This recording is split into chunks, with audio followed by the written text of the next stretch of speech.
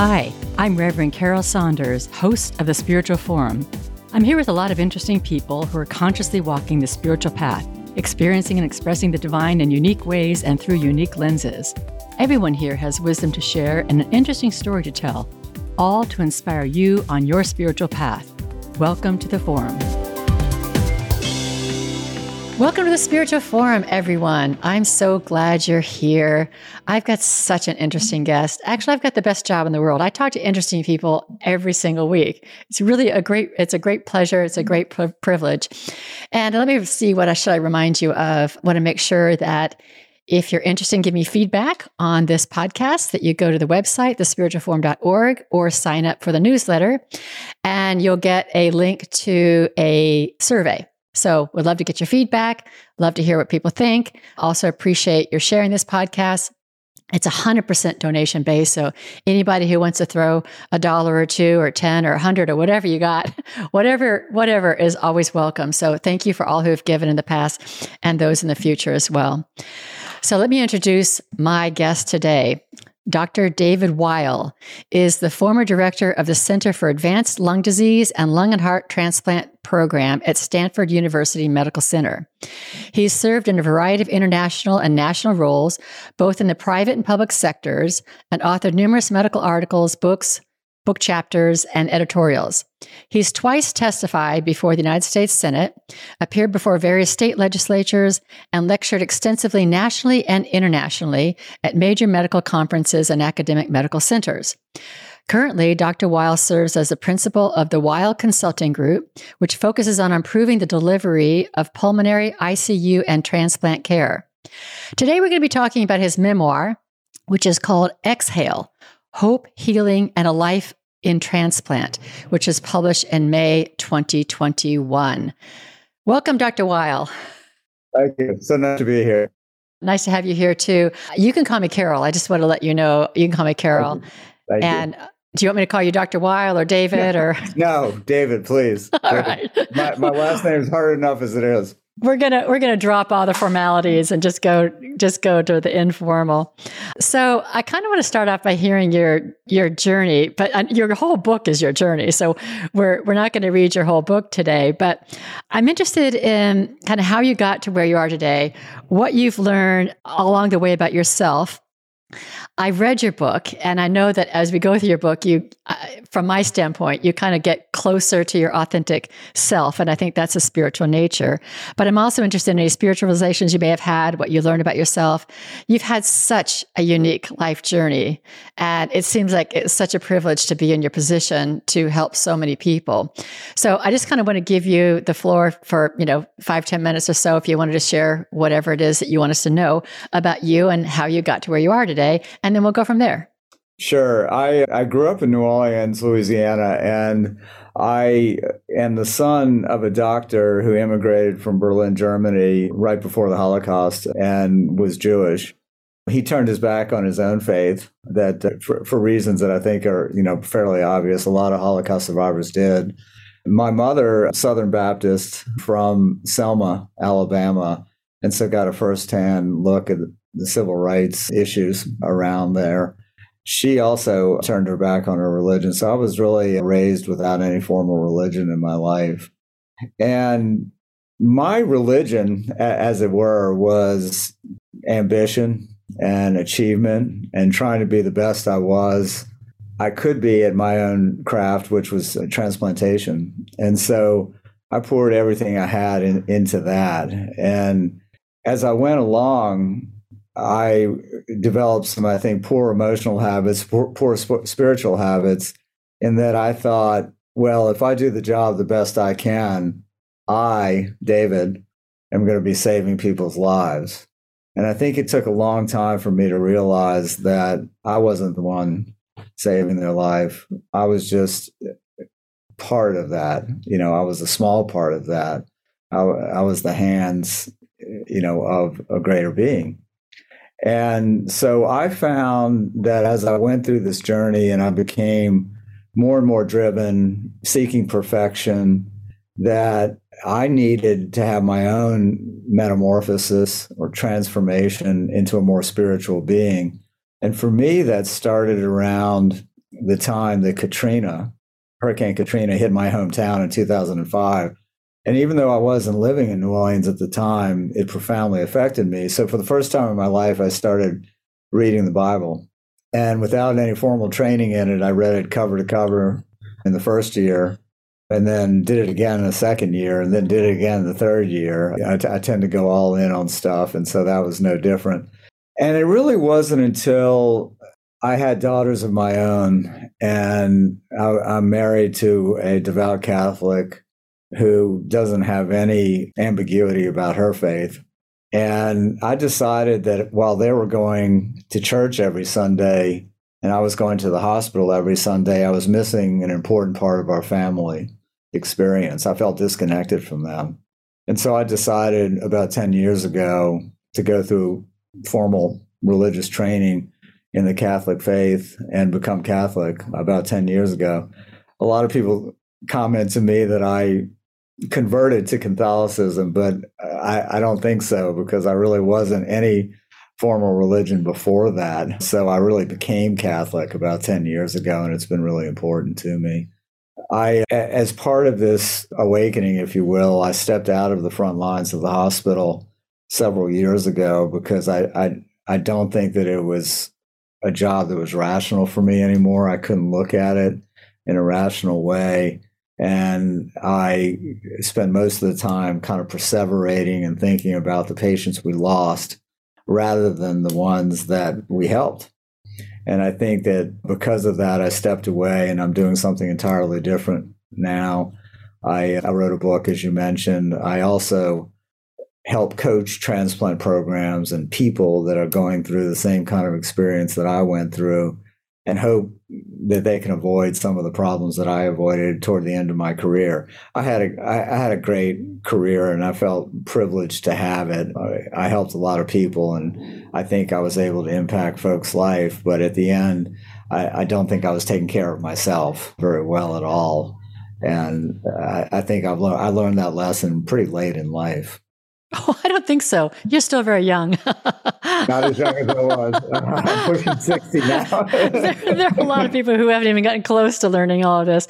I think what I'd like to do is, I want to touch on a few of those points that you made, but I think I'd like to kind of back up a little bit to give our listeners an idea about the kind of work you were doing, the kind of, the way you see, to me, you seem to be dancing on the edge of life and death constantly.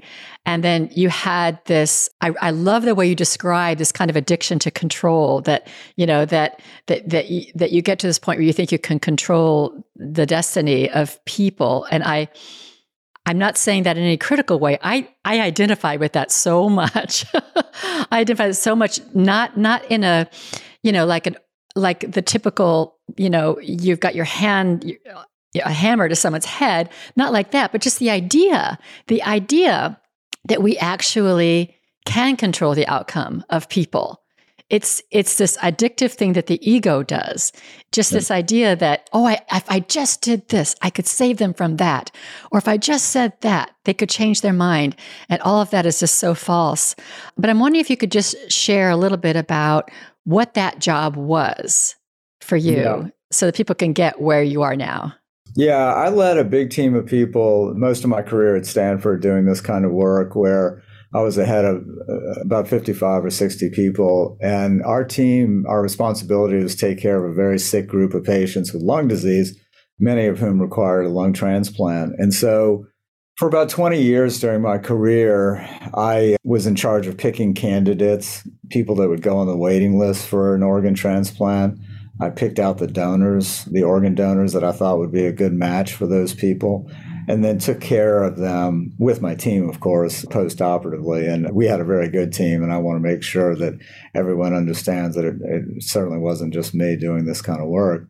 But the responsibility ultimately fell to me to make sure that those folks got the best care that they could. And so for about 20 years, I walked around with a list of names in my pocket that needed a transplant. And it felt like a bowling ball in my pocket most of the time. It's quite a bit of responsibility, and it never really left me.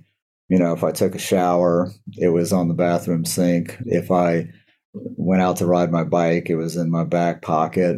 When I went out to dinner, it was with me. And I think my wife can attest to the fact that I walked out on more than one date nights during the course of my career because an organ became available just then.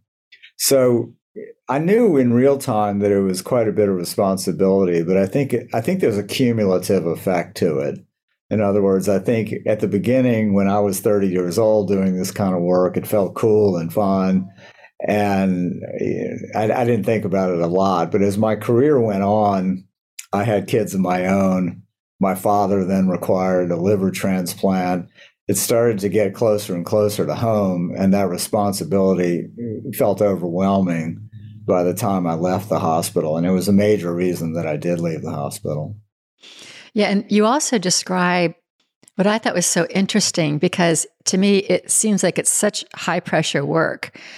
And it's so easy to have your ego to get, kind of caught up in it. But it seemed to me like you never really lost track of your humanity, because you described these moments where you would break down in tears, which I think that really surprised me.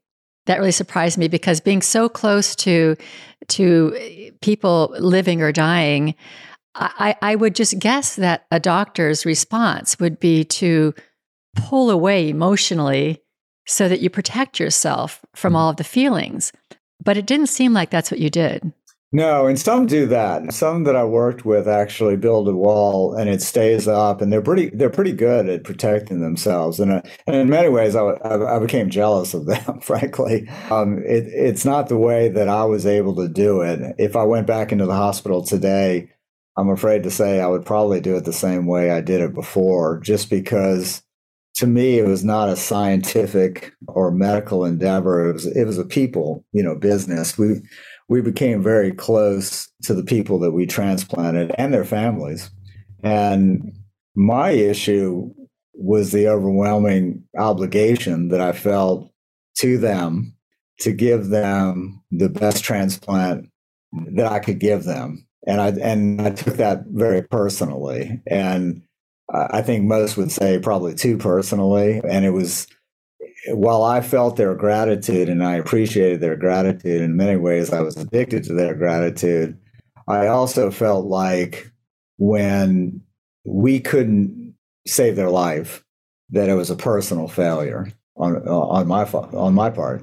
And that's exactly the way that I looked at it. Now, I'm not advocating that. And I talk to young doctors a lot now and try to get them not to think that way, because I don't think it leads to a long and healthy, happy career necessarily.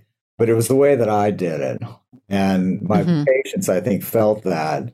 But at the same time, I also know that it took a toll on me. Yeah. I'm wondering, with where you are now, do you see that, and maybe this doesn't go along with your Catholic beliefs, but do you have any sense that people's souls make their own decisions about when to enter the world and when to leave the world and how and all of that? Do you have any sense that that's actually what's going on versus that we can actually control a person's time of death? As I went on in my career, I started out as a person that I would characterize as not particularly spiritual. Mm-hmm. But the more I saw about this field in particular, the more I became a believer that there was a higher being, that there was something else going on that was much bigger than us. And I think that I saw too much in the hospital to possibly think otherwise. In other words, patients live who shouldn't have lived. Patients died who shouldn't have died. And I saw, miraculous things happen quite frequently. And so by the time I progressed toward the end of my career, it was almost impossible not to believe in a higher being. Mm-hmm. And so I thought about it a lot. But the connection that I didn't think I made until very late, more recently, really, was the connection that I can feel like I'm a spiritual person.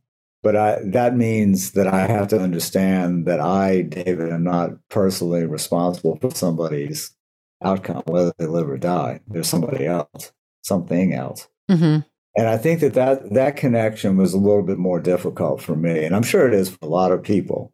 I'm not the only control enthusiast out there. And I'm sure a lot of people feel like they really can control every aspect of their life when we know none of us can. Yeah, none of us can. I do like the term control enthusiast, though. I'm going to use that one. It's a positive spin, I think. Yeah, I'm just very enthusiastic about control. Right. I'm enthusiastic about outcomes. That's right. That's right. Well, you mentioned that for 1 year, you read the Bible cover to cover, and another year you read it a second time. I have to say, I know very few people who read the Bible cover to cover, and there's a lot that really doesn't make sense in the Bible when you read it cover to cover. I'm really curious about, first of all, I guess you decided to do that because you said you go all in on everything. So you're either going to do it all in or you're not. But the decision to read it cover to cover is an interesting one. I'm interested in that. Yeah. And also, what did you discover? Because there's some crazy stuff in the Bible. There is. I think the thing, and this is embarrassing to admit, but I'm going to anyway. I think that what attracted me most is that there was a system in place for you to read the Bible cover to cover in a year. I'm very much interested in, okay, this is what you have to do on January 1st. This is what you have to read on January 2nd. And that appeals to me. And got it. Once I found the daily 1 year Bible reader, I really could say that this is great. And this is exactly what I'm going to do, Old Testament and New Testament. And I think what was interesting about it is that I was starting out with zero knowledge of religion. I mean, my background, was essentially devoid of any form of religion. And everything was new to me. And what interests me the most is, and I this should not have come as a surprise, and I don't think will likely come as a surprise to you or your listeners, is that the struggles that you read about in the Bible are exactly the same ones that we have right now. And I that surprised me for some reason, because I was, thinking that it was just going to be a bunch of old stories that had no relevance to current life. But I find nothing further from the truth. So a lot of it appealed in that way. Now, I think the New Testament was definitely easier going for me, a little more relatable. The Old Testament was hard to relate to in certain times, with people living for hundreds of years and things of that nature. So I enjoyed it. I don't read the Bible as much as I did back then, but I refer to it. In other words, I don't read it cover to cover anymore, but I refer to certain passages that are of interest to me. So. Yeah, I think your observation is interesting, that it is an ancient story that we're living again. It's really our story. I mean, there's lots of different ways to look at the Bible. I tend to look at it more symbolically, more metaphysically. Some people look at it literally. It doesn't really matter what works for you, but it is definitely a drama, and it is definitely our drama. And you can find yourself in all of those stories. It's not just a story of, people a long time ago. What they're struggling with, we're struggling with. We're characters, or the same kinds of characters in those stories. So, for example, one of my favorite stories is the Exodus story, when Moses takes the people out of Egypt, and eventually they get to the Promised Land. And the way I've always told that back when I was doing church is it's really symbolic of whatever it takes to end some sort of form of slavery, whether it's slavery to your ego, slavery to your addiction to control, slavery to a past job, whatever it is. And then you come into this place called the wilderness, which is like the void, which is the in-between stage. And, you got to kind of figure out who you are before you go on to the Promised Land. So that's not how it's told in Exodus, but that story is a very relatable story. And it's your story, and it's my story, There's a lot that we can learn from those stories. So, yeah, your story, it just seems that way to me. Also, kind of leaving this role, this high-pressure job in the transplant business at Stanford, and eventually starting your own consulting business. And in between, there's just a whole lot of figuring out of who you are there is to do. And it's just what we all go through time after time. Yeah, I think, as I've left the front lines of medicine and talked about my experience, and I've talked to groups that have nothing to do with medicine, groups of stockbrokers and airline pilots and people that are under similar pressures, and there's others out there. There's a lot of people under similar pressures, and I think it's interesting that there's commonality in all of those folks, and especially now, I think post-COVID, you hear and talk to a lot of people that are looking for the next chapter in their life. They've had some realizations, I think, while we were all inside and away from each other.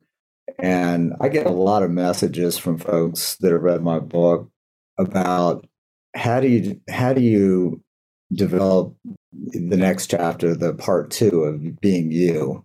And I think it does require some kind of journey. I don't think you'd wake up one day and you just flip the page and it's the next chapter. I think it's not quite that linear.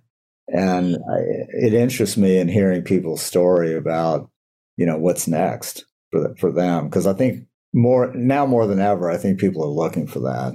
Mm-hmm. Yeah, I think COVID shook up a lot of people psychologically, spiritually, awakened a lot of people to a lot of things. To me, it felt like the cards of my life were kind of thrown up in the air, and some of them are still up in the air, and some of them have kind of fallen. And where are they all going to fall? I think a lot of people are in that mode of what is next. What is next?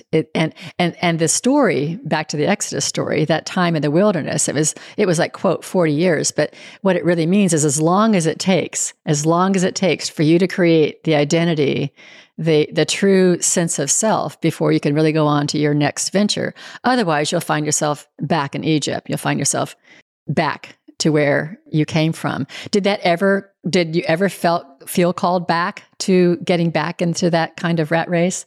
All the time. I mean, and I still do in an effort of full disclosure. Yeah.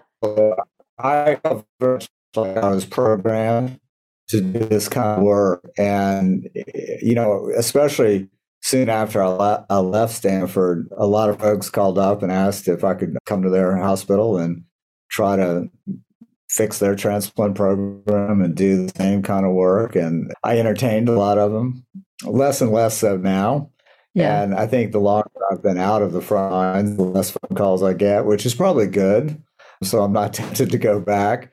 But, it was such an important experience for me in that kind of work that in some form or fashion, I think about it every day. And I probably will for the rest of my life. That is to upset me a little bit because I was kind of wondering if I was going to ever stop thinking about it. And now I actually think it's fine. I'm going to think about it. And I don't think about it in a negative way anymore. I think about it in a positive way. Yeah. So I think that's good. Yeah. That your life is unfolding really in the right and perfect way. And what you're doing now is helping people in kind of I think from what I can understand, it's really from a different level. You're helping the transplant business, that work, yeah, but from kind of a more macro level. Yeah, definitely. I mean, obviously I was working within a singular program at Stanford. I was doing the best I could for that patient group and that program. But what I'm able to do now is help a wider swath of programs that are having all kinds of problems. A lot of younger people trying to do the kind of work and need someone to talk to that's been there.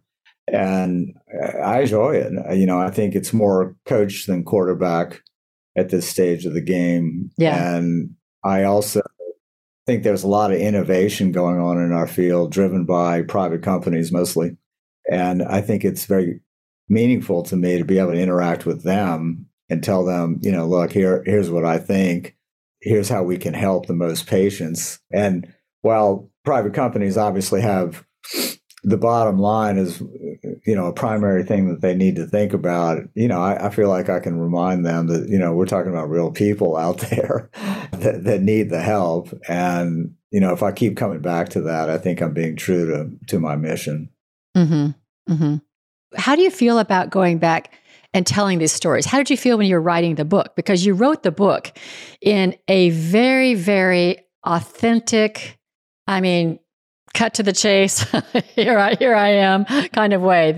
Seemed to be no sugarcoating at all. It was just like authentic you. This is what you're feeling. This is what you're saying. This is how you talk. And you had this interesting recollection of so many of your patients and also some of your coworkers and whatnot. And I'm just wondering how it felt writing the book and looking at that part of your life and actually putting it down on paper, and what went through your mind and heart when you did it. Yeah, it's a good question. I wrote the first draft of the entire book in about 3 months. It came out really fast. And of course, I had to then spend about 18 more months editing it, and got help doing that from a very good editor. I think that the important thing to me, and I was told this early on, there's a writer at Stanford who's also a doctor that is very well known, named Abraham Verghese, who has written some great books, and actually just had a book come out yesterday that I just started. And he told me that if you're going to write memoir and you're not going to be fully transparent and fully honest, don't bother. Because I think it wasn't just a cathartic experience, although that was part of it. I think also I wanted to make sure that, look, here's a job that most people aren't going to do, and they probably don't really know much about it. And I've had my patients read it, and they were like, they had no idea, what I was thinking or what goes into it. And so I wanted to have the reader be able to walk in the shoes of somebody that had this job, and to be able to feel at least what I felt doing it. Now, I think the only way to be able to do that is to show the very highs and the very lows. So I talk about some patients that, had me floating on air, and then I talk about other patients that had me in the bathroom in the hospital crying, and so I wanted to show both. And I think it's interesting, the people in the transplant business who do the same kind of work I did have reacted to it in a way that suggests that they're experiencing a lot of the same things, but they're not in a position to go put that down on paper and have it out there, but kind of glad that I did. Mm-hmm. I think from the patient standpoint, what I've heard most is, hey, we didn't know you guys were human. Yeah. We didn't know that you were hurting, the way that you would hurt when, one of us didn't do well. And, that's pretty sobering, because I think doctors, by and large, not all of them, but by and large, really want their patients to do well and really care about them. I think our healthcare industry obviously has a lot of problems. And I think distance has been created between the patient and the provider, which is really unfortunate. But I think by and large, doctors care about what happens, to the people that are in their charge. And I wanted to be able to show that on the page if I could. Yeah, I think you accomplished that really, really well. I agree with you in terms of people's perception of doctors. I mean, I know that I have issues with doctors. I've seen a huge change from, my childhood doctor, Dr. Prelane. I still know his name, It was like face to face, and he came to our house, I'm not saying he always came to our house, but when we were little kids, if we were sick, he came to our house. And that's how I remember. And from that time of my life up to now, it just feels so much more corporate. And corporate anything just feels less human. And so I'm really glad to hear what you have to say about doctors really feeling and really taking an interest in their patients. I'm not saying that I don't think they do, but I do think the whole corporate structure has shifted that a great deal. No doubt. And it concerns me. And it's actually part of what I'm working on right now. I think there's been a loss of the soul of medicine. Mm-hmm. It's human.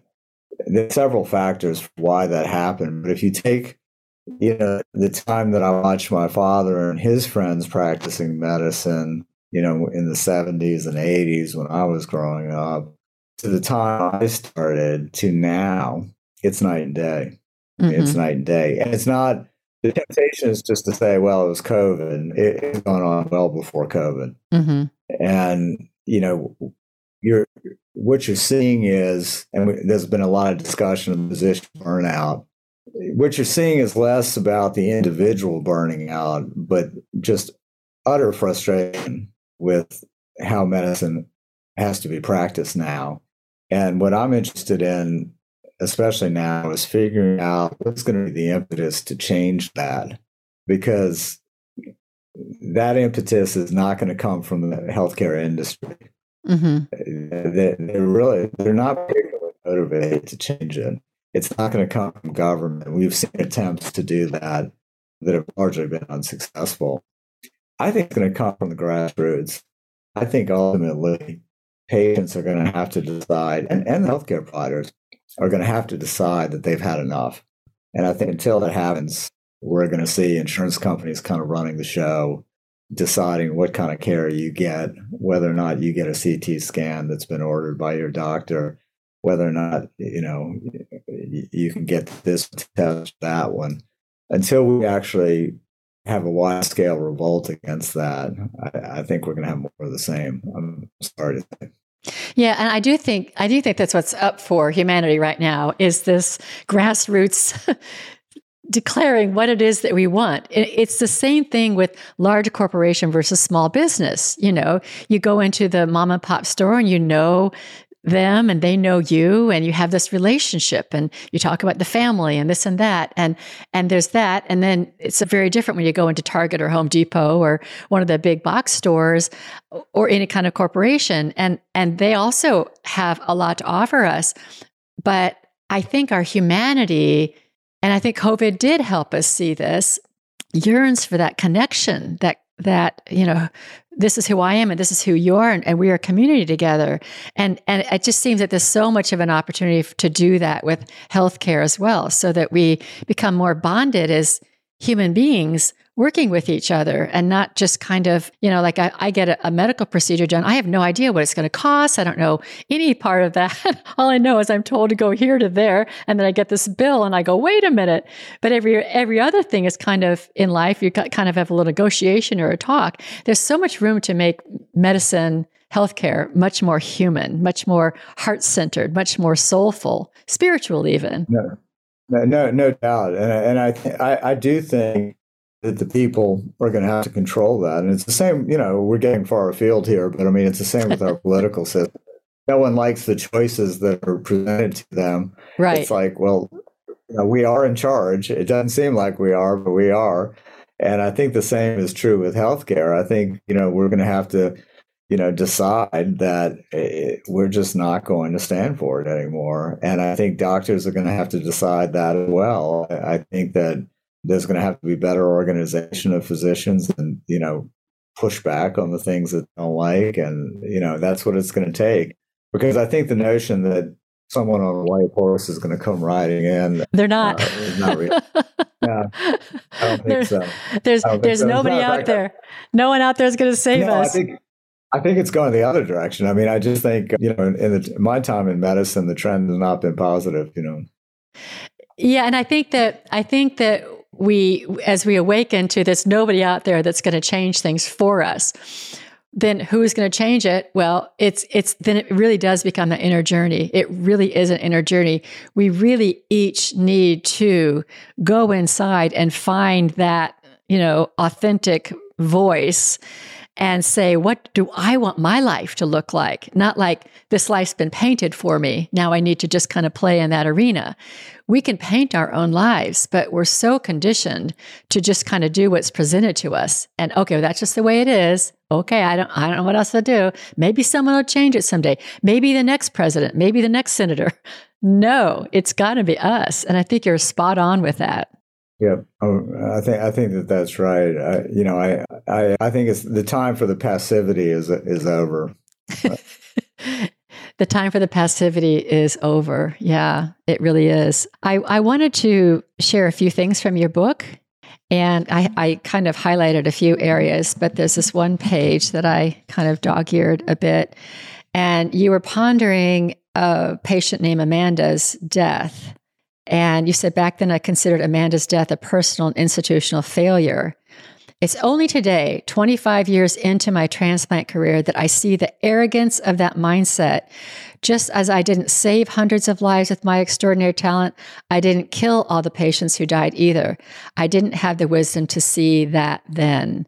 I was waging a personal war against death, and I thought that I should be able to win each and every battle. I wanted to bring that up because I know we've already kind of talked about this idea that we have to control, but I just love what you wrote here because I think we do wage personal wars. I don't think we're using our strength and power to do what you're talking about, kind of rising up and creating a better world for ourselves. But what you're talking about here is that we can't win each and every battle, and we don't have that much control. You said, I found that the same arrogance, that belief in my ability to control outcomes had an upside. It served to instill confidence in the patients who put their lives in my hands. I'm probably backtracking a little bit, but I really liked what you wrote there.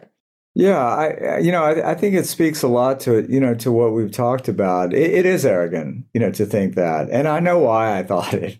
And I know why I talk to patients, in a very confident manner. I would never let them see doubt or I'm not sure or you may or may not do well. I didn't talk to patients like that. It was more, roll up the chair right next to them, tap them on the leg, tell them we got this. I would use, phrases like piece of cake, walk in the park, things like that. And patients tell me it made them feel better. I mean, it did. Was it a bit of shading of the risk that they were about to take? Absolutely. And I don't feel great about that. But at the same time, I felt like in that moment, my job was to try to dispel any fear that they might have. And I think that was what I was trying to do. Looking back on it, I'm not always thrilled with the way I did it, but at the same time, I know that that's what I was trying to do. Yeah, I mean, I think that the last thing you want to do is to put anybody in a state of fear or anxiety. You want to, I know it's hard to not necessarily tell the 100% truth, but what came to my mind when you were talking, and this may be even more morbid, but I don't know if you remember the Titanic movie, but do you remember in the lower levels, whatever they called that area, and this one woman was reading to her child? I mean, the water was coming in, they were all going to drown, and it made me cry so much. She was reading to her child. She wasn't saying, oh, we're all going to die. She was creating a story for her baby. And I think that was really noble. And I think that's more of what you were doing. Yeah, that was a powerful scene. I do remember that. And I think that, especially in the line of work I was in, I learned a lot about people's fear. And fear is an incredible emotion, right? We're not out in the jungle anymore being chased by lions and tigers, but we have fears in modern society that are important, that I think actually have raised our anxiety level to all-time highs. And I think there's study after study that shows that. And I think that one of humans' biggest obstacles right now, biggest challenges, is to try to overcome our fears. And I have them, and you may have them, and some of your listeners may have them. And I think that's the biggest issue that we have right now. There's so many reasons to be fearful. All you have to do is turn on the news, Don't do that. Yeah.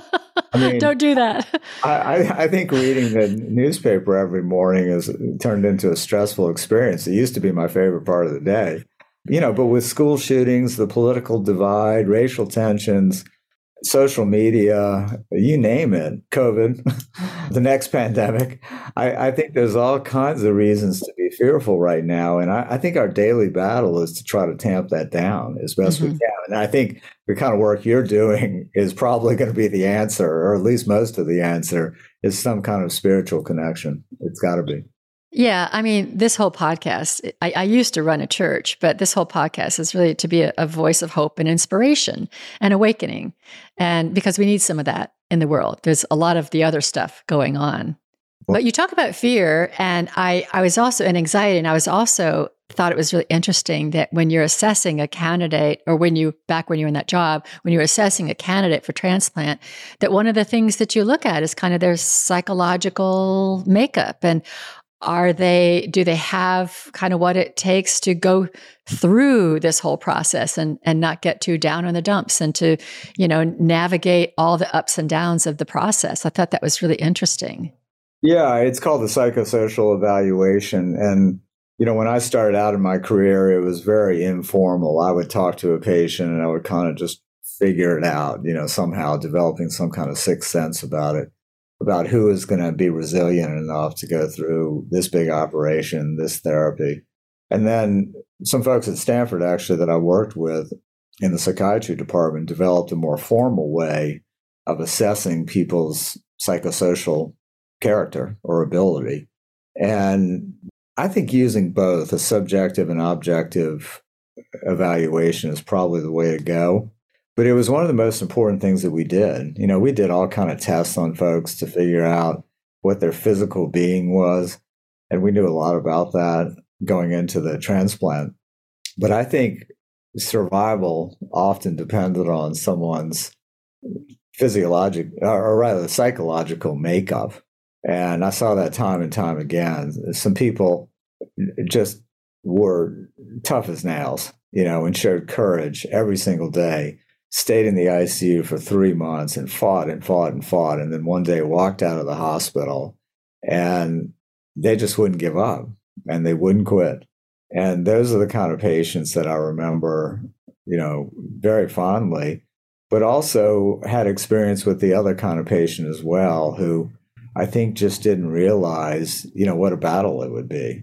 And it's a tough battle. And I felt badly for those folks as well, because they got overwhelmed by the whole fight. Mm-hmm, mm-hmm.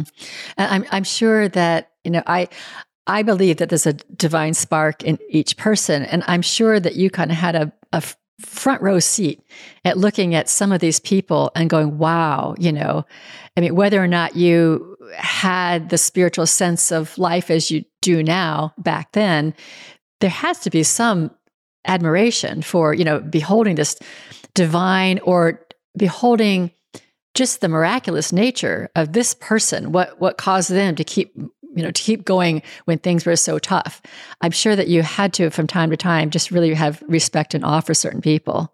Oh, definitely. That part I think had in me. I just didn't identify it necessarily as a spiritual factor. I identified it more as I would use techniques to motivate patients to fight harder.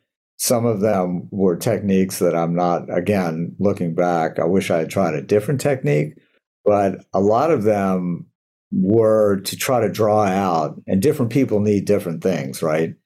Some people need an arm around them, and a hug.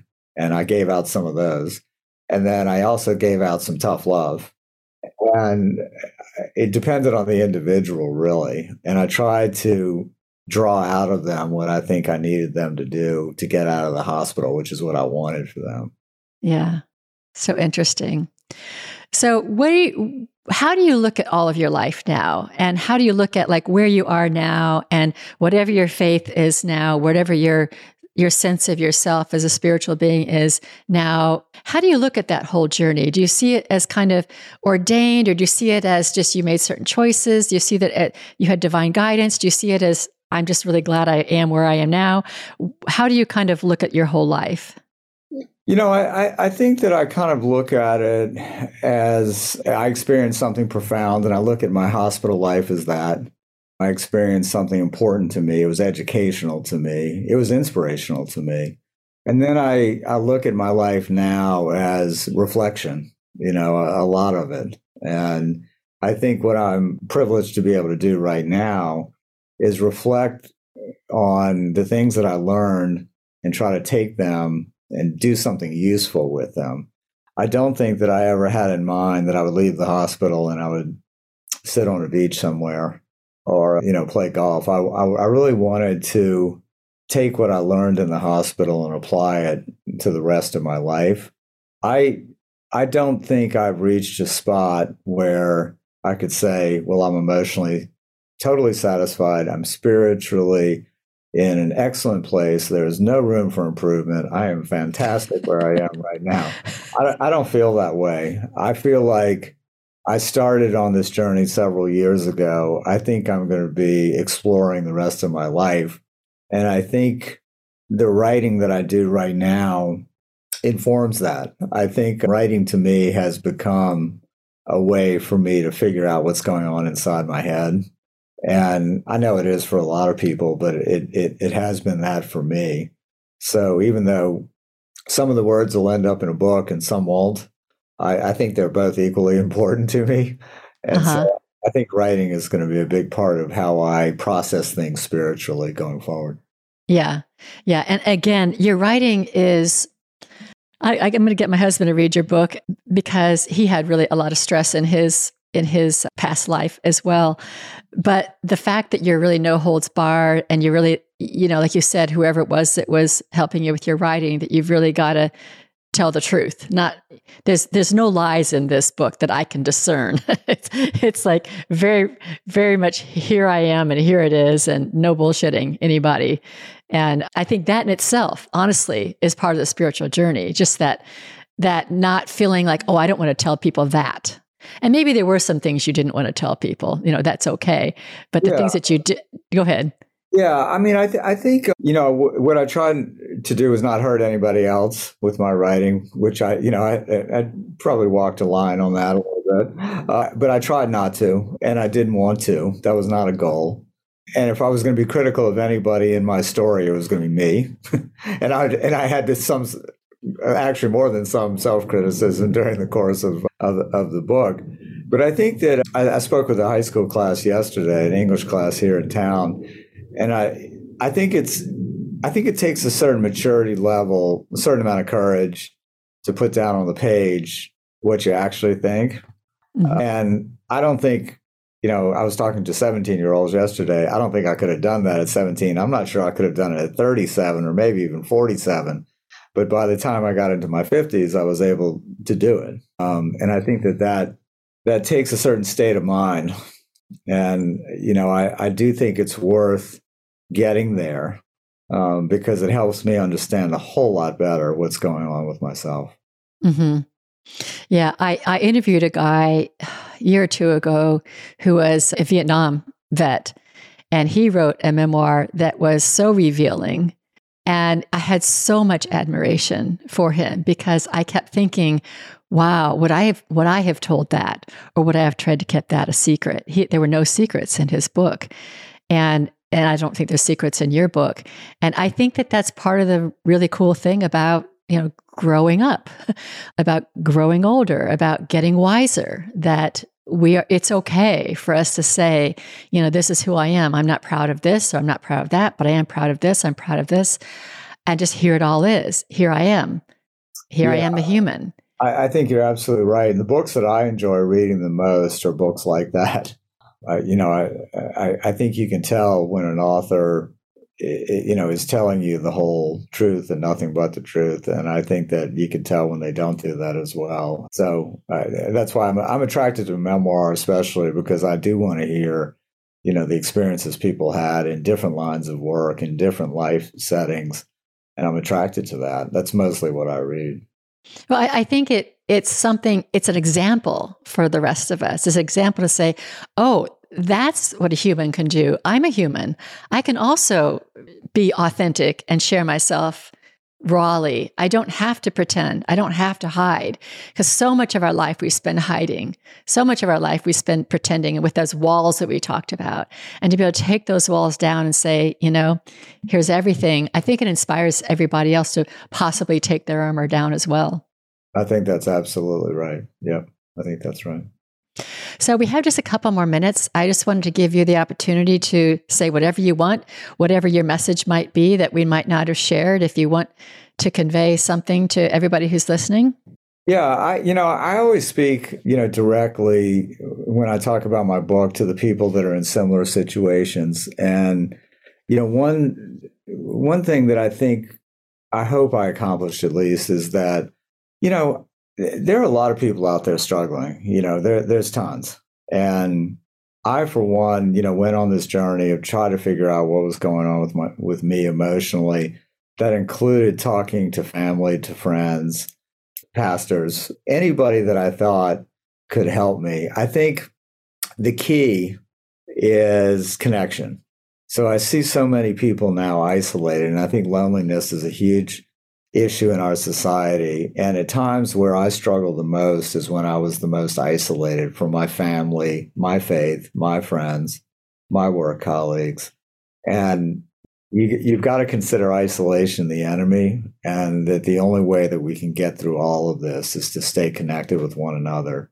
And I think we've got a real problem with that. I think middle-aged men especially have a problem with that. I think, at least what I see, I think women do a better job of it, if I can make that generalization, of staying connected to each other. Men tend to close up, watch a game on TV, read a book, not talk about how they feel. But I would really encourage folks out there not to do that, because that's not a path that leads to healing. Mm-hmm. And I think that the COVID years did a number on us with connection, and even the divisions on how we reacted to it, how we saw it, and there are divisions in families and divisions in companies and divisions in workforces and all the other divisions that are manufactured out there for us to be yapping at each other and biting each other's ankles. That through all of it, I think we've brought all of this on ourselves so that we can go, no, connection and love is more important. I may have a completely different view politically or any other category than you, but I can connect to you. And that's more important than my view or my position or my experience or anything. I think that is also what's up for us. We talked about what's up for us is to stand up and create the world we want. I think what else is up for us is to just reach beyond, across the aisle, no matter what, and say that's what matters. It doesn't matter what they're trying to do to separate us. Yeah, I think that's right. That's a powerful message. And I think that that's where we need to be. And I think, it's going to take some work, because there's so many forces that are looking to divide us. It's really amazing. And COVID definitely exacerbated all of that. Mm-hmm. Even the science was, looked at through a partisan lens, and I was quite disillusioned by that. But I think we can do better, and I think we will. I think we're going to have to. Mm-hmm. Mm-hmm.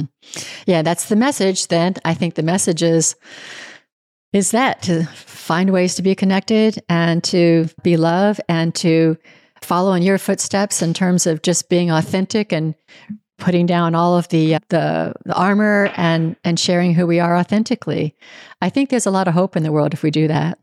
And I think we can only do it individually. We can't make everybody else out there do it. So you can do it, I can do it. And that's about all we can do. No, I think that's true. But I mean, given what I saw in the hospital about individual effort and courage and faith and things of that nature, I know people have that in them. I do. Yes. No, they do. Yes. Well, I'll have a link to your book on the podcast page. I think that, I'll hold it up here. I think that the stories that you tell are also just very, very inspiring. And it's a fast read. It's a fast read because it's captivating. And the chapters are short. I always like short chapters. Yeah, me too. I did that purposely. Thank you. For the attention challenged among us. We're all attention challenged. Yeah. Okay. Thank you, David, so much for being with me today. I just thought it was a wonderful conversation. It's been a real pleasure, Carol. Thank you. Yeah. And thank you, listeners. It's been a really great time. So I now close the Spiritual Forum.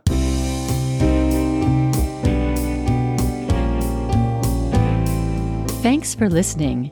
If you like this podcast, you can let me know by leaving a positive rating and review on your favorite podcast app, or make a tax-deductible donation at thespiritualforum.org. The Spiritual Forum is a podcast, prayer, and retreat ministry affiliated with Unity Worldwide Ministries.